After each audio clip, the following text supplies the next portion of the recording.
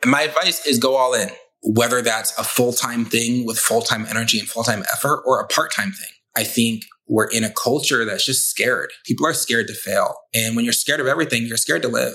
My honest advice, life is scary. Very few things are certain and are guaranteed. A lot of people are going to think that you've got a bad idea, but you're never going to know unless you try. You go all in, you take a bet on yourself. So I think as soon as you know that the thing that you're doing is something you're passionate about and it's something that can have legs, financially, it can work, let's go for it. Let's do it, Jared. Here at Kajabi, we're known for one thing: helping everyday people like you build successful businesses online. With our simple all-in-one platform, we've paved the way for over 100,000 people to create 300,000 products and collectively earn over $3.9 billion in revenue. And the Creators Playbook podcast is here to inspire, educate, and empower you to do the same. So unlike other podcasts that highlight the glory stories of today's most successful entrepreneurs, we're bringing you the real stories from real people who have created real success to give you the advice and playbook you need to succeed in today's digital marketplace. So if you're someone who's looking to start an online business, then allow us to be the first to welcome you home to the Kajabi family.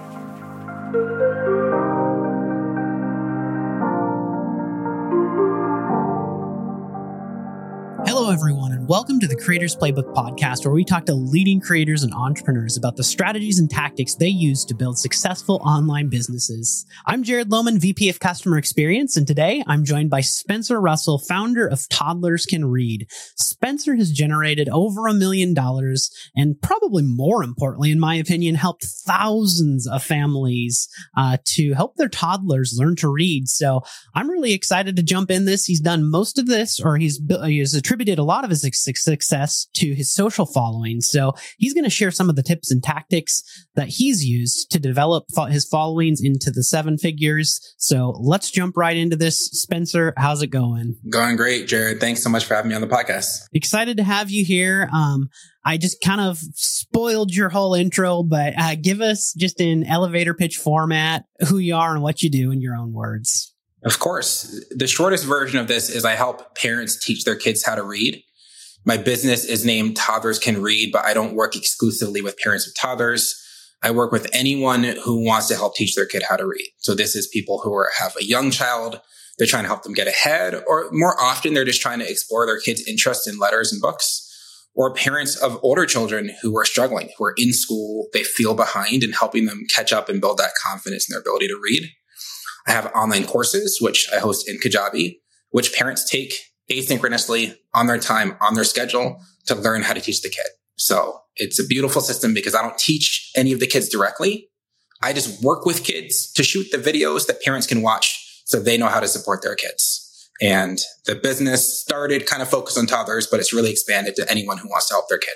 I love it. And when I was looking through your website ahead of time, one of the things that stood out to me is just digging into the topic here. You note how toddlers can probably read even earlier than one might expect. And so did you start by specializing as an early reading program, or how did you settle on just the toddler age? It's a wonderful question. I taught kindergarten and first grade. So my experience teaching kids to read was in the 5 to 7-year-old age range. And what you see there is there's certain strategies that work really, really well, certain strategies that don't work well. So when you're able to narrow down to a couple sounds at a time, kids can learn them quickly. When you're tracking the kids' data day after day, working in small groups, kids learn really, really quickly. So I came into parenting with this body of knowledge of how to teach reading really, really well. And when we had my son, my partner is also a teacher. One of the first decisions that we made, even before he was born, was he's going to be an early reader, because we saw the difference it made in our kindergartners when they knew how to read versus when they didn't. And so when he turned, it was right about 18 months. I was like, let's just give it a shot. Let's just see. And by about 2 years old, that's when the pandemic hit. He turned 2 in March of 2020. I had the time, I had the energy. I'd already decided I'm going to teach him how to read. And I figured I might as well try all this stuff I had learned as a teacher and see how it works with my son. And turns out it worked really, really well. So I can't tell you, exactly when every single kid can learn how to read, because every kid is different. But you're right. What I have found in my work and now working with thousands, tens of thousands of parents, kids can learn a lot sooner than we think. It doesn't have to be hard. Doesn't have to be stressful. Doesn't have to be drill and kill. If you watch my videos, parents are playing games. They're doing activities. They're making this enjoyable. And the kids are catching on because that's what kids do. Anyone who's had a little kid knows little kids learn whatever they're exposed to. If we expose them to screens and TV, they learn screens and TV. If we expose them to reading, they learn reading. Like it's not that complicated. So that's the biggest thing that I do is I try and help people regardless of the kid's age, just figure out ways to make it fun and empowering and take advantage of how quickly kids are able to learn. Well, for anyone who's been listening to this show for a while, they've heard me drop this on any occasion to where I'm talking with a teacher. Of course, this always hits close to home because my wife also taught kindergarten and first grade for several years. So I'm really interested in digging down into the business side of things. What was the driver, or when was the moment that you realized that what you're doing now was something that you wanted to do full time as opposed to keeping the teaching gig? Or maybe you still are a teacher. I guess first lay out the landscape for us in terms of what you're doing today. I quit teaching in 2018 after we had my son. So I was a teacher for 6 years. I thought I was going to be a teacher for life. If you talked to me at that point, I was fired up. I was on a mission. I wanted to win Texas Teacher of the Year. After that, I wanted to be National Teacher of the Year. I had all these goals. I was going to teach forever, teach my kids' kids. And then when I had my son, I realized I wasn't going to be able to be the kind of teacher I wanted to be and the kind of daddy I wanted to be. So one of them had to give. And so I left teaching to take a job I could do from home and be more comfortable. And that wasn't Toddlers Can Read. I was the director at an educational nonprofit where we did professional development for teachers. That's some people's thing. They're like, I love working with teachers. My thing is like, I love working with kids and with families. That's what I love. So that entire time there, I was doing that job to have more time with my son, to have more income, to have time at home. But as he grew older, he turned 2 and then he turned 3 and we're kind of out of the baby stage. I'm like, okay, it's time to do something I love. And at the same time, it was mid-pandemic where you've got just literally people dying, people disappearing. We have all this sadness and all this tragedy. Kobe Bryant died in a plane crash around that same time. And he was a big hero for me growing up and his daughter. And, not to make it sound dramatic, but there's this moment I think all of us need to deal with that says, is this the thing I want to be doing my whole life? Or is it this thing over here? Is it this other thing? And the decision that I made was I'm not going to keep doing a job that I don't love because it makes a lot of money. Like that served its season when my son was a baby. And then I had to get past that. And I did a lot of meditation, a lot of reflection. Every day was a little bit of time. What's my vision for my future? What do I want to be true? And one day while meditating, literally the fully formed idea, Toddlers Can Read, just popped in my head. It was the name. It was the idea. It was the business model. There's so many courses for toddler parents that exist. There's courses on every topic and people buy them up. I'm like, how do I teach my kid how to eat? We bought that. How to teach my kid how to behave? How do I teach motor skills? How to teach speech? There's nothing on reading. And I'd spent all the time teaching my son how to read. I knew it was possible. I knew I could teach it and break it down for families. And that day, I decided this is going to be the thing that I do with, honestly, the rest of my life. So at that point in time, I know there's different philosophies on this and maybe not even a right answer to this, but did you start a side hustle? Did you go cold turkey on the position? How did you approach taking this on as a true business? I went full-time effort and energy, even though it was my part-time thing. I never called it a side hustle or a side job or a second job. I knew Toddlers Can Read was the thing. And I knew it was what I was going to leave my main job to do. I just hadn't built the stuff yet. So my time after work was Toddlers Can Read. My time on the weekends was Toddlers Can Read. That February, I had the idea. By June, I had pre-sold to 30 to 35 people. And so I had the first people going through and we were demoing. Beginning of June was when I made my Instagram page for the first time. And I was just waiting, for Toddlers Can Read money to equal my full-time money. I had a 6-figure salary. So I was like, okay, this has to even out before I jump into giving all this effort and all this energy. And this isn't everyone's approach, but I deeply believe in it, that you've got to make a commitment. You've got to take a step. I do believe in burning bridges and going for the thing that you want. I think it increases your chance to get it. And I think it helps you live with yourself and say, I gave this my all. And in November of 2021, I had a choice to make again, which is, am I going to keep waiting for Toddlers Can Read to hit where I think it can hit before leaving my job? Or do I leave my job and accelerate this? So November 2021, I quit my job. That month, the following month of December, I made $4,000, but spent $5,500. So we did a negative 1,500 month one, which was not encouraging for that to be our only salary. But when you burn the bridge, when you go all in, you've got no option but to make it work. And as we'll talk about, a big part of that was learning social media and having no experience, no background, no idea how to make content. But I just knew that's where my following was. That's where my audience was. That's where the sales were. That's where the parents are to be able to help and impact them.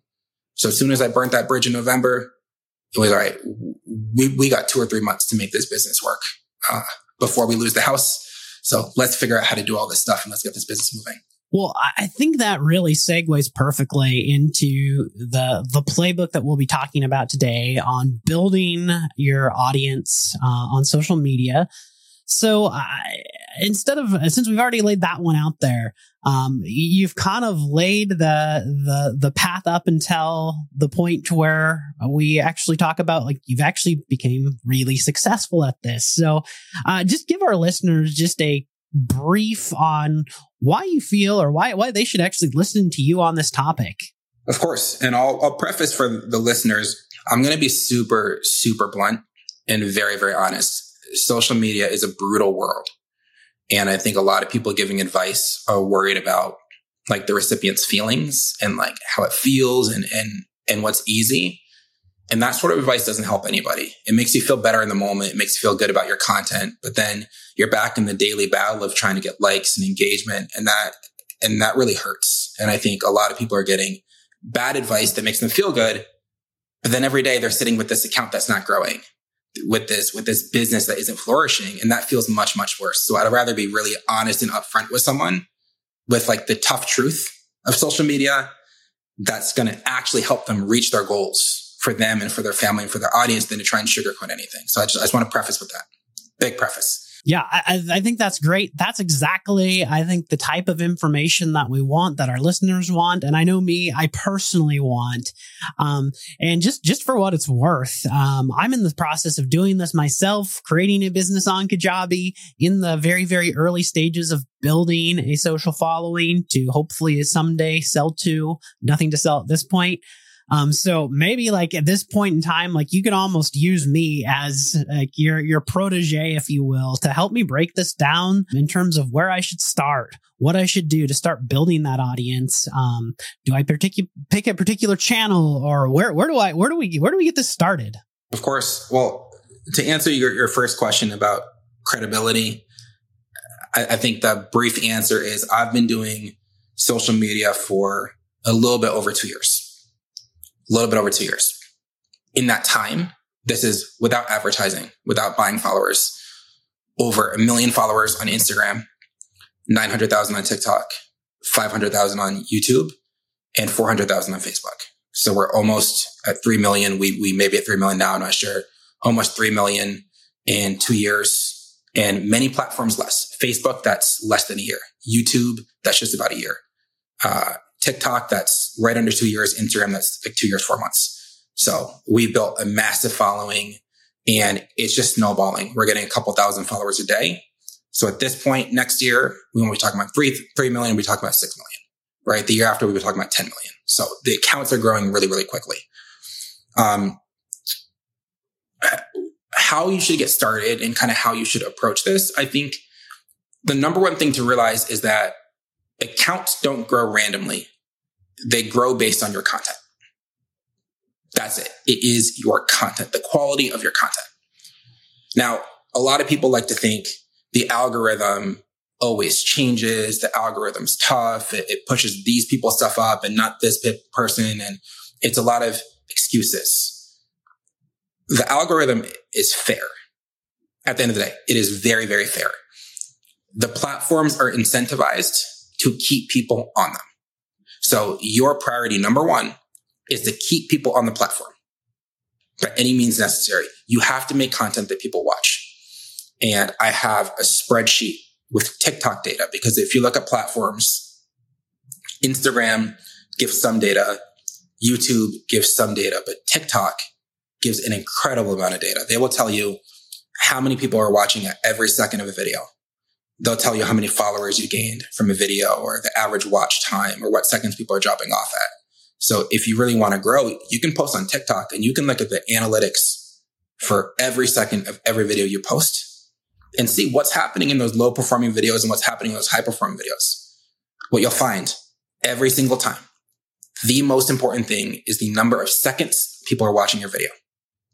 And I think if the listeners took away just one thing from the whole thing, it would be that. You would be light years ahead. How many seconds can you keep someone watching? If I can keep someone watching after 1 second, if I can keep 89% of people watching, after 2 seconds, 82%, after 3 seconds, 78%, that video has a really, really good chance of going viral. If I saw those three numbers, 1 second, 2 second, 3 second, without knowing the likes, the comments, the shares, nothing else, just those second markers, I could tell you that's probably a viral video. So we have to think about our content. And the first part of our content is how engaging it is. So is this something that keeps people watching, that keeps them entertained? If it is, the algorithm or the platform pushes it out further to more people. If it's not, then that thing gets stifled. It dies and it doesn't show it to anyone else because it's not keeping people watching. And then the second part of the content is really the value. So we have the entertainment to keep them watching, and then the value that we provide. And if something is valuable, not only will people watch it and it hits more people, they're going to click through to your profile. They're going to look at your other videos. They're going to get a sense of what you're about, and they're going to determine whether or not to follow. And if we can nail entertaining content with high value to the viewer, to the audience, then we're already multiple steps ahead of where I think most content is, which is people who are saying, okay, how do I put out a bunch of information? How do I tell people everything I know? And people don't want that. They're not going to watch it. The platform won't share it. Or people who say, how do I share a ton of stuff about me? Let me introduce myself. Let me talk about my product. People don't want that. They're not going to watch it. It's going to die, right? How do we think of content? Not about us, what we want, not about just information, but how do we entertain and how do we inform? And if we can mix those two things together, entertainment and then informing and teaching, that is how we get to content that spreads out. And I think the following comes from there. Yeah, I love how you broke that down into, it's almost like how I think about, here at Kajabi, when we're trying to solve a problem for our customers, like in terms of what features we develop, we have to really put ourselves in the mindsets of the customers. And you kind of did that, for the platforms that you're performing on, like what's going to motivate them to actually put your content front and center, in front of the viewers that are ultimately going to, consume this and grow your following. One thing that did stand out to me is how does that also apply, in your opinion, to written content? So, say for things like on Twitter or even LinkedIn, how does the algorithm play a role in that in terms of content quality? Right. I don't know Twitter and LinkedIn as well. I could make something up, but I don't want to speak to them because I don't have this expertise. I can speak to written content on Instagram. So the way that you see this is a carousel post, which just means it's multiple slides in a row that someone swipes through. It's typically word heavy. Sometimes you can have images that people swipe through. Like a celebrity might have a carousel of images of themselves, and people watch it because they like the celebrity, right?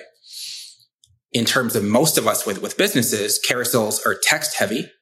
And it's the same thing. We're thinking of how many seconds can we keep that person's finger or thumb on that post. And that's all about hooking. So you look at that first slide and you think, how can I get someone to swipe to the next one? You look at the next one, how can I get them to swipe? So cliffhangers are good here, being provocative, is good here, but you can think about the same topic. Let's say the topic is how to teach your kid vowel sounds. That topic in and of itself is not interesting or boring to parents. It's indifferent. Nobody cares. This is what I want people to hear. If you're listening to this and you have social media, nobody cares about your content. Like zero at all. No one cares. They care zero. They only care about the delivery. So I can have a carousel hit 1 million people on the vowel sounds. I can have it hit 0 people. It's about the delivery, how I package that up. So one way to package it would be 5 steps to teach your kid vowel sounds. On a scale from 1 to 10, that's like a 3. That's just like straight info. And I'm going to get someone who's like, oh, what are the 5 steps to teach my kid vowel sounds, right? Or I could call it vowel sounds. Vowel sounds is even worse. That's like a 1. That's just like a title of the thing. No one cares. They're going to see vowel sounds and keep swiping to something more interesting. Or I could say, does your child know these vowel sounds? That's maybe like a 5. We're getting there because we're using the word you or your, which is really important. I'm calling them in. And now there's some kind of wondering, okay, does my kid know these vowel sounds? That's like a 5. Or I could keep running and I could say, parents, if your child doesn't know these 5 vowel sounds, something, something, something, or just ... right? Now I'm creeping up towards 7 or 8. And you could see how spending 30 minutes to an hour wordsmithing that first slide of the carousel can 5x, 10x your return, because now it's no longer just this topic, but it's something people want to swipe and they want to move through and they want to find out. And if you can take that same strategy and apply it to slides 2, 3, 4, 5, 6, finish some slides with a ... finish some slides with an arrow, or then you might think, and then they've got to swipe to see what they might think. That's how that same strategy of watch time, review time would apply to a text-based platform, right? It's all about keeping the person engaged and on the hook. We don't want to make up like a cliffhanger or a promise we can't deliver on. So it's kind of like when YouTube thumbnails were first a thing and people would start lying on them and showing stuff that's not even in the video. As soon as people get to the video, they click through to find the thumbnail. It's not there and they leave. That sends a negative feedback loop. So we've got to follow through on our promise. But the bigger promise and the bigger cliffhanger we can have at the beginning, whether it's text or video, the more people will actually watch through and get to the thing that we're delivering on. I tell you, Spencer, you had me when you made it to the 5. Like, I was already hooked. I wanted to know if my kids could say those vowel sounds. I've got 2 kids, so just listening to you say it like completely resonates. Well, let's break this down. I guess take me through the next steps. Once we've got quality down and we've got the hooks, what are some of the next steps that you took to build those followings into the millions of followers? Of course. So another important feature here, and I won't downplay how hard the quality of content is. It is hard, and it's going to be trial and it's going to be error. Pro tip is just recording different openings and different hooks and trying in different ways. You can have the same piece of content with 5 different hooks, and you can post one. And if you don't like it, you can delete it and post another one and delete it and post another one. You can look at the analytics, look at the information TikTok and Instagram give you, and use that as feedback and say, okay, people dropped off after 3 seconds. Let's make the first 3 seconds better. So just one note on content is record it different ways, post it different ways, get creative about how you do it, get creative about the text on the screen, all that sort of stuff. I could talk about that for hours, but that content part is hard. I think as you get good at making the videos and actually getting people hooked and interested, you've got to know what your kind of big buckets of content are. Like, what are the themes of things that you're going to deliver on? And it's important. These can't be about you. So for me, you can look at my page and you'll see a bunch of videos, but I've got really clean buckets for it. I've got videos on how to teach letter sounds, videos on how to teach blending, how to teach tricky words, how to teach advanced phonic sounds. I have some videos on toddler behavior and some videos on parent mindset. And if you look across my page, you'll see the vast majority of my content fits really neatly into one of those 6 buckets. So I think it's getting really clear about what your buckets are, defining them, and making sure that they track to your audience. Sometimes we create buckets based on our own interests and things that we're passionate about, but it's not necessarily serving our audience. Or our buckets are so broad that it doesn't speak to really anybody, or so specific that it speaks to too small of a group. And so we want our buckets, as we think through them, to be just right so that our audience, whoever the people are that you're interested for growing your business, resonate with those 3 to 5 big buckets. And you want to make sure as much of the content as possible fits neatly into one of those things, which means, yes, we will be putting some people off. There are millions of people online who do not like the idea of teaching toddlers how to read. That is A-okay. They don't have to. But if I have a page where I'm trying to appease both sides and, if you want to do this, if you don't want to do this, and no one is being drawn towards me. So I'm really clear. It's how to teach sounds, how to teach words, how to teach tricky words, how to teach advanced sounds, toddler behavior, parent mindset. If you're here for one of those 6 things, I got you covered. If not, there's other profiles for you. So I think it gets being really clear about those big pillars. And as you deliver lots of value on that, right? Like giving freely. I give so much information for free. So much for free. Like my courses are way better, but I give so much for free. That's a really good way to build a following and a community because people are going to support you. They're going to comment. They're going to engage. They're going to message you. They're going to share you with other people if you're over delivering on entertaining content that's made for them, not for you, and that's aligned to one of 3 to 5 major buckets that they can relate to. One of the things that I really kind of locked onto while you were talking was you touched on the subject. It's a fairly popular subject that comes up on this podcast, and that's like niching down versus going broad. And I really loved how you really talked about just meeting in the middle, if you will. One of the things I was curious about is how much of that do you feel is important at the very beginning of the journey versus middle of the journey versus there is no end, but like, is it really important to niche down early, or is that something that maybe happens later? Do you have a philosophy on that? I think it's important at the beginning of the journey for sure. And if I can make a comparison here between like how some people approach business and how some people approach social media, it's kind of like, I don't know what I want to do. I just know I want to make money. So let me try and find a business that makes money. Like that's not an amazing approach because everybody wants to make money. And if it was easy, everyone would make money. Right. And same thing with social media. It's like coming on blindly and saying, I don't know what I want to do. I just want to get followers. So let me look at people with followers and let me copy what they do. And this is where you see all these trends. And the way a lot of people approach content is let me look at this famous person or this big account. Let's see, what song are they using? Let me copy the song.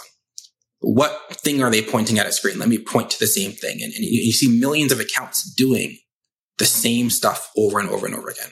When you come in with intention, whether to business or with social media, you say, my intention is to serve this specific person with this specific product, you attract those people to you. When you come in with intention to social media and you say, my intention is to make videos on these 3 to 5 buckets in this style that aligns to me personally, you attract those people to you.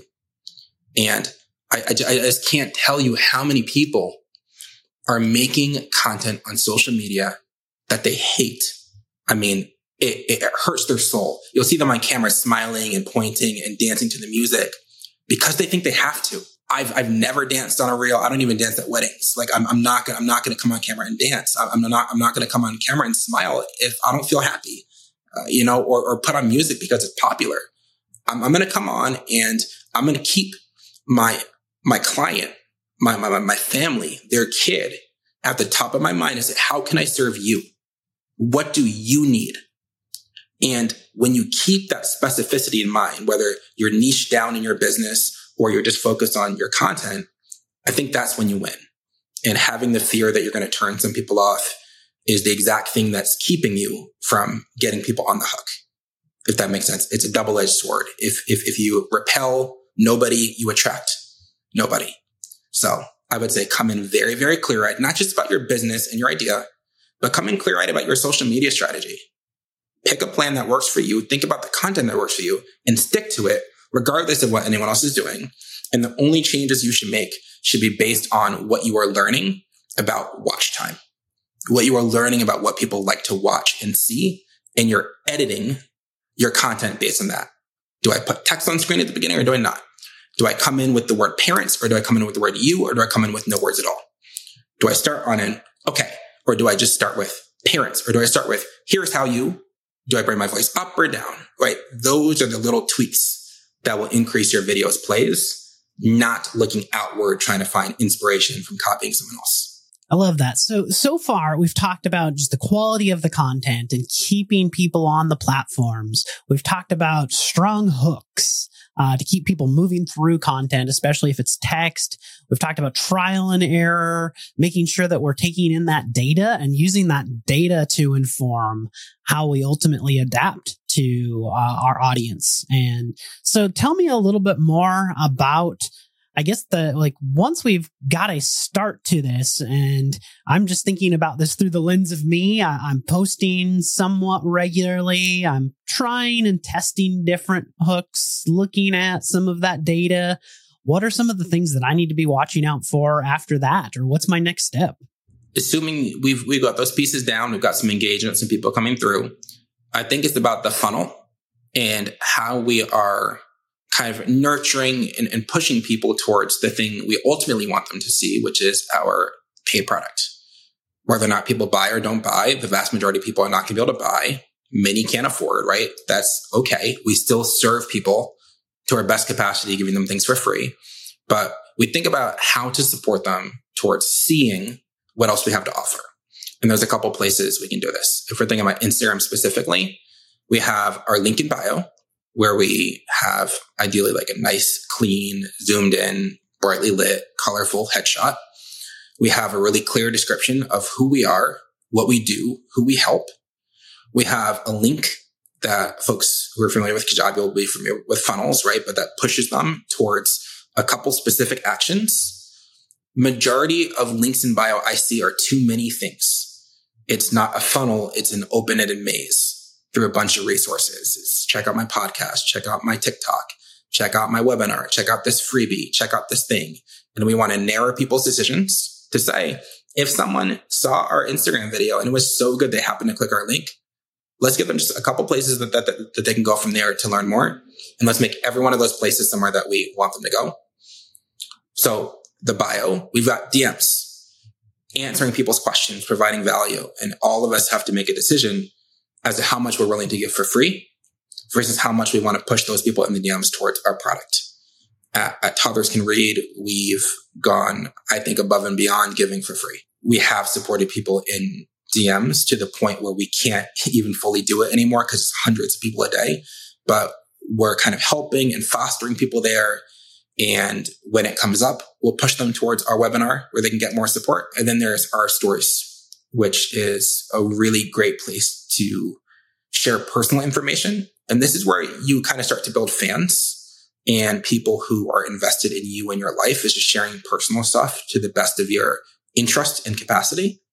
I don't share a ton personally because I try to keep the lines clear between Spencer and Toddlers Can Read, but I will let people in on some of the behind the scenes, just keeping my family out of it. And stories are also a great place to share and to sell what they have off of social media, to share testimonials and stories and images of your products and links and that sort of thing. So as the content increases, so will the views on your bio, so will the views on your story, and so will your DMs.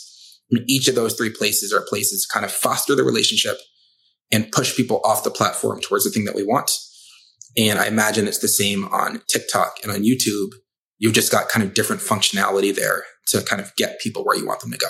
Well, Spencer, you've taken us from the quality of the content through to that product focus. And I think that really just segues us well into my next question for you. And that's just where in the journey for you did you ultimately realize the need for an online platform? Did you start with audience building first, or did you have a course planned out the gate? Tell us more about that. We knew we were going to have a course immediately. Am I allowed to name platforms on this podcast? Yeah, do it. I also knew coming into the business, we were going to do a lot of trial and error.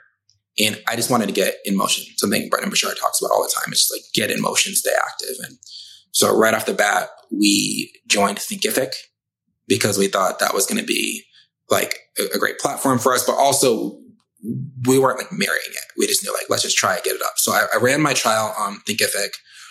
And what I expected out of those 30 to 35 families was all this data from, they watched this and they had this questions and they're wondering this thing. So let me remake the course according to these misunderstandings. I'm thinking they're a very analytical teacher brain. I wasn't good at content yet. I just was thinking, I know how to teach. Let me see if these adults understand what I'm teaching. What we realized from the Thinkific trial is most people don't do online courses. There wasn't a lot of data for me to pull from. I was like, most people didn't do this. And as we're reflecting on round 2, our priority became, what is going to be the most engaging platform? Like, what is going to be the thing that has the best user interface, the best experience, the easiest to use? And Kajabi was the clear choice. To me, at that point, I think it was more expensive. I don't know what the prices are now, but to me, it's irrelevant because my goal was to deliver the best product. And I started buying other people's courses that were hosted on Kajabi, using them as the user, kind of comparing back and forth. And it was just so smooth and still is. People could do it from the mobile app. So we knew we needed a platform right away. We didn't know what it was going to be. We did trial and error, and we've been on Kajabi the last 2 years now. And it's been nothing but positive experience, positive feedback from people who actually use and interact with the course itself, which to me, like that's my main product. That's the thing. We have other products, but the courses is the biggest thing. So whoever's got the best course software, to me personally, like that's the winner. That's what we choose. I love to hear it. Always exciting to learn more about that. Let's just take it back to just the business mindset. For someone, whether it's thinking of yourself maybe a few years ago when you were just getting started, or maybe just someone like me who, I've mentioned that I'm just getting started out. What advice do you have for someone who's either considering starting an online business or anything that you would do differently if you were looking back on your journey today? Yeah, my advice for you, Jared, is terrible. I don't think people want my advice, but I want it. My advice is go all in. It's go all in. Whether that's a full-time thing with full-time energy and full-time effort, or a part-time thing with full-time energy and full-time effort and full-time engagement. I think we're in a culture that's just scared. Like everybody's scared to commit. Everybody's scared to go for something. People are scared to fail. And when you're scared of everything, you're scared to live. Like I had to face myself and say, if this business fails, what will we have? And it's true. Like my son would have lost his school and our house and the cars, right? I mean, financially, there was no backup plan. And I can look at it like maybe I'd be embarrassed. I'd be embarrassed to have quit a good paying job and a comfy life to say I'm going to start this business and to be confident, and then to have to go back and say, you know what, my business failed. But honestly, I thought about that reality and I was like, the only way I fail is if I don't go all in. If I go all in, when in my life have I gone all in and failed? Never. Like when have I ever fully committed? And even if I did, if I fully committed and the business failed and it crumbled, could I look at myself and be proud? And I say, yeah, I'm proud because I took a step that most people are scared to take. And I showed my son that you can fight for something, you can miss it, and you can still pick yourself back up and keep trying. So I think for the listener, my honest advice, like life is scary. Very few things are certain and are guaranteed. A lot of people are going to think that you've got a bad idea, and you might, but you're never going to know unless you try. You go all in, you take a bet on yourself. You surround yourself with people who are going to encourage your dream, support you. I've got an amazing wife who supported me. I've got an amazing team now that I've hired who are supporting me. I'm supporting them. You got to go for it because life is really, really short. Someday, very, very soon, we're all going to die. And what legacy have we left for our kids if we can't say that we tried? What legacy have we left the people who would benefit from our product? The millions and millions of families who look to me for advice for their kid. Like, what legacy would I leave to them if I half-assed this or I didn't go all in? Like that's not an option to me. So I think as soon as you know that the thing that you're doing is something you're passionate about, it's something you are good at, and it's something that can have legs, like financially it can work, like let's go for it. Let's do it, Jared. Heck yes. That's my advice. Well, I don't think you could have put it more eloquently. And I love your take on, I love how you initially put it of like full-time effort as a part-time gig. I think that's a great starting point for someone who wants to really pursue something. It really showcases the amount of effort that needs to go in order to get something off the ground. There certainly aren't very many, if any, things that you can do with 2 minutes a day. Nobody's going to pop up a few social posts and suddenly have a thriving business. Right. So I love how you put that. Take us through a little bit about like what's coming up for you. I'd love to hear if you have any like new products out on the horizon or anything exciting in motion. Of course, we have so many things coming up. It's exciting. It's not scary. That's the wrong word, but there's a lot going on. There's a lot to think about and a lot to manage, and we're trying to keep it focused. Sure. And I think you learn, I'm still early in this journey. We're less than 3 years in at this point. So I'm still in kind of my baby phases. But at the beginning, I'm like, hey, once I have the course done, then things will be under control. And then the course is done and there's even more to do. Once I have this following, then it's under control. Then you have the following, there's even more to do. And now it's like, there's more than ever to do. And where we're at a business is largely because of the learning I've done on social media every day, messaging parents, talking to parents. I feel like I've got a really strong pulse on what people want, what they need, what questions they have. And to me, the future of Toddlers Can Read is becoming a program, not a course. Right now, we are courses. Courses feel a little stiff, a little educational, a little checklisty. Programs feel a little bit more supportive and nurturing. And to me, the distinction I'm drawing is like a program has components. So one component is the digital videos. Another component is the flashcards and the books and the whiteboard and the market and the certificate to give your kid when they finish and the clipboard and all that sort of stuff. So the future of Toddlers Can Read is you buy a program and then a couple of days later at your door, you get a beautiful branded box with all of our stuff in it. And it gives you that kind of extra motivation and kick and support to say, okay, let's do it. I've got everything I need. I've got no excuses. I've got this certificate. My kid's going to get it on this date. Let me watch these videos and let me get to work. So far, we have flashcards that we've always sold. They're awesome. We have books that we just launched last week. We started pre-selling them. And so the books are somewhere in the Port of Houston on the way to the warehouse. And we're going to have whiteboards, markers, erasers, more books, organizers, certificates, course handouts printed, all that good stuff. And that's one big shift we're making. Other shifts we're making are international expansion. So 60% of my audience is outside the US. We have different economies, different currencies, different needs.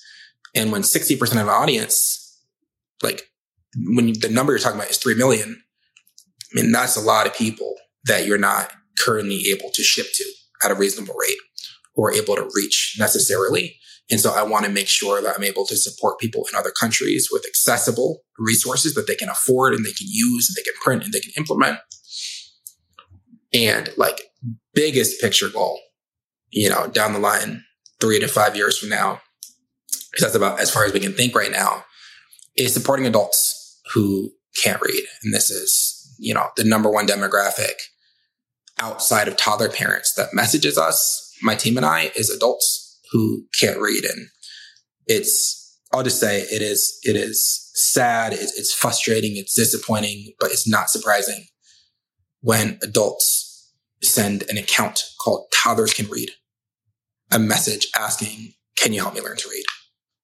Millions and millions of adults in America, millions of them cannot read, are functionally illiterate. They're your friends. They're your colleagues. In some cases, they're your wives or your husbands. Some of these people have kept it secret. They've learned to memorize certain words. They go to restaurants and they wait for someone else to order before they order. I mean, it's very sad.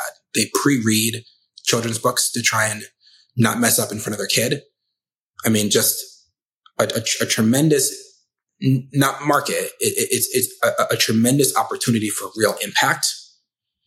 And so we have to switch our structure away from, I teach the parent to teach the kid, to a direct teaching to the adult model where they can take it on their own time.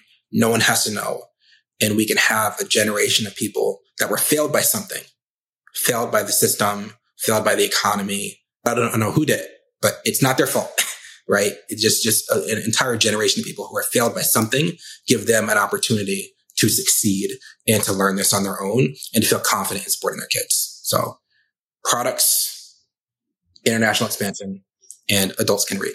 Yeah, it sounds like a lot of opportunity with a lot of purpose behind it too. So for anyone who's listening, where should we send them if they're interested in finding out a little bit more about you, following along on your journey? If you want the best information, go to my website.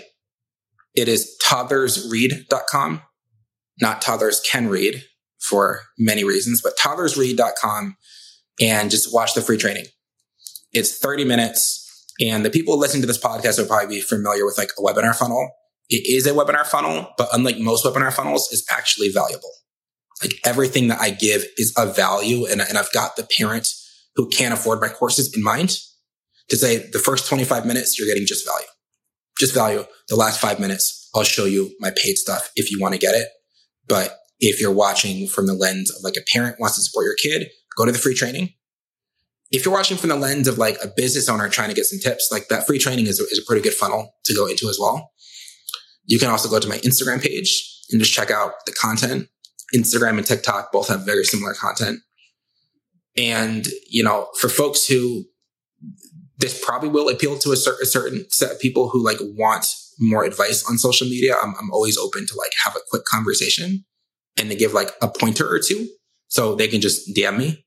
And I'm happy to respond. I get a lot of DMs from other course creators about Instagram, and I just love talking about it. So happy to talk about it more.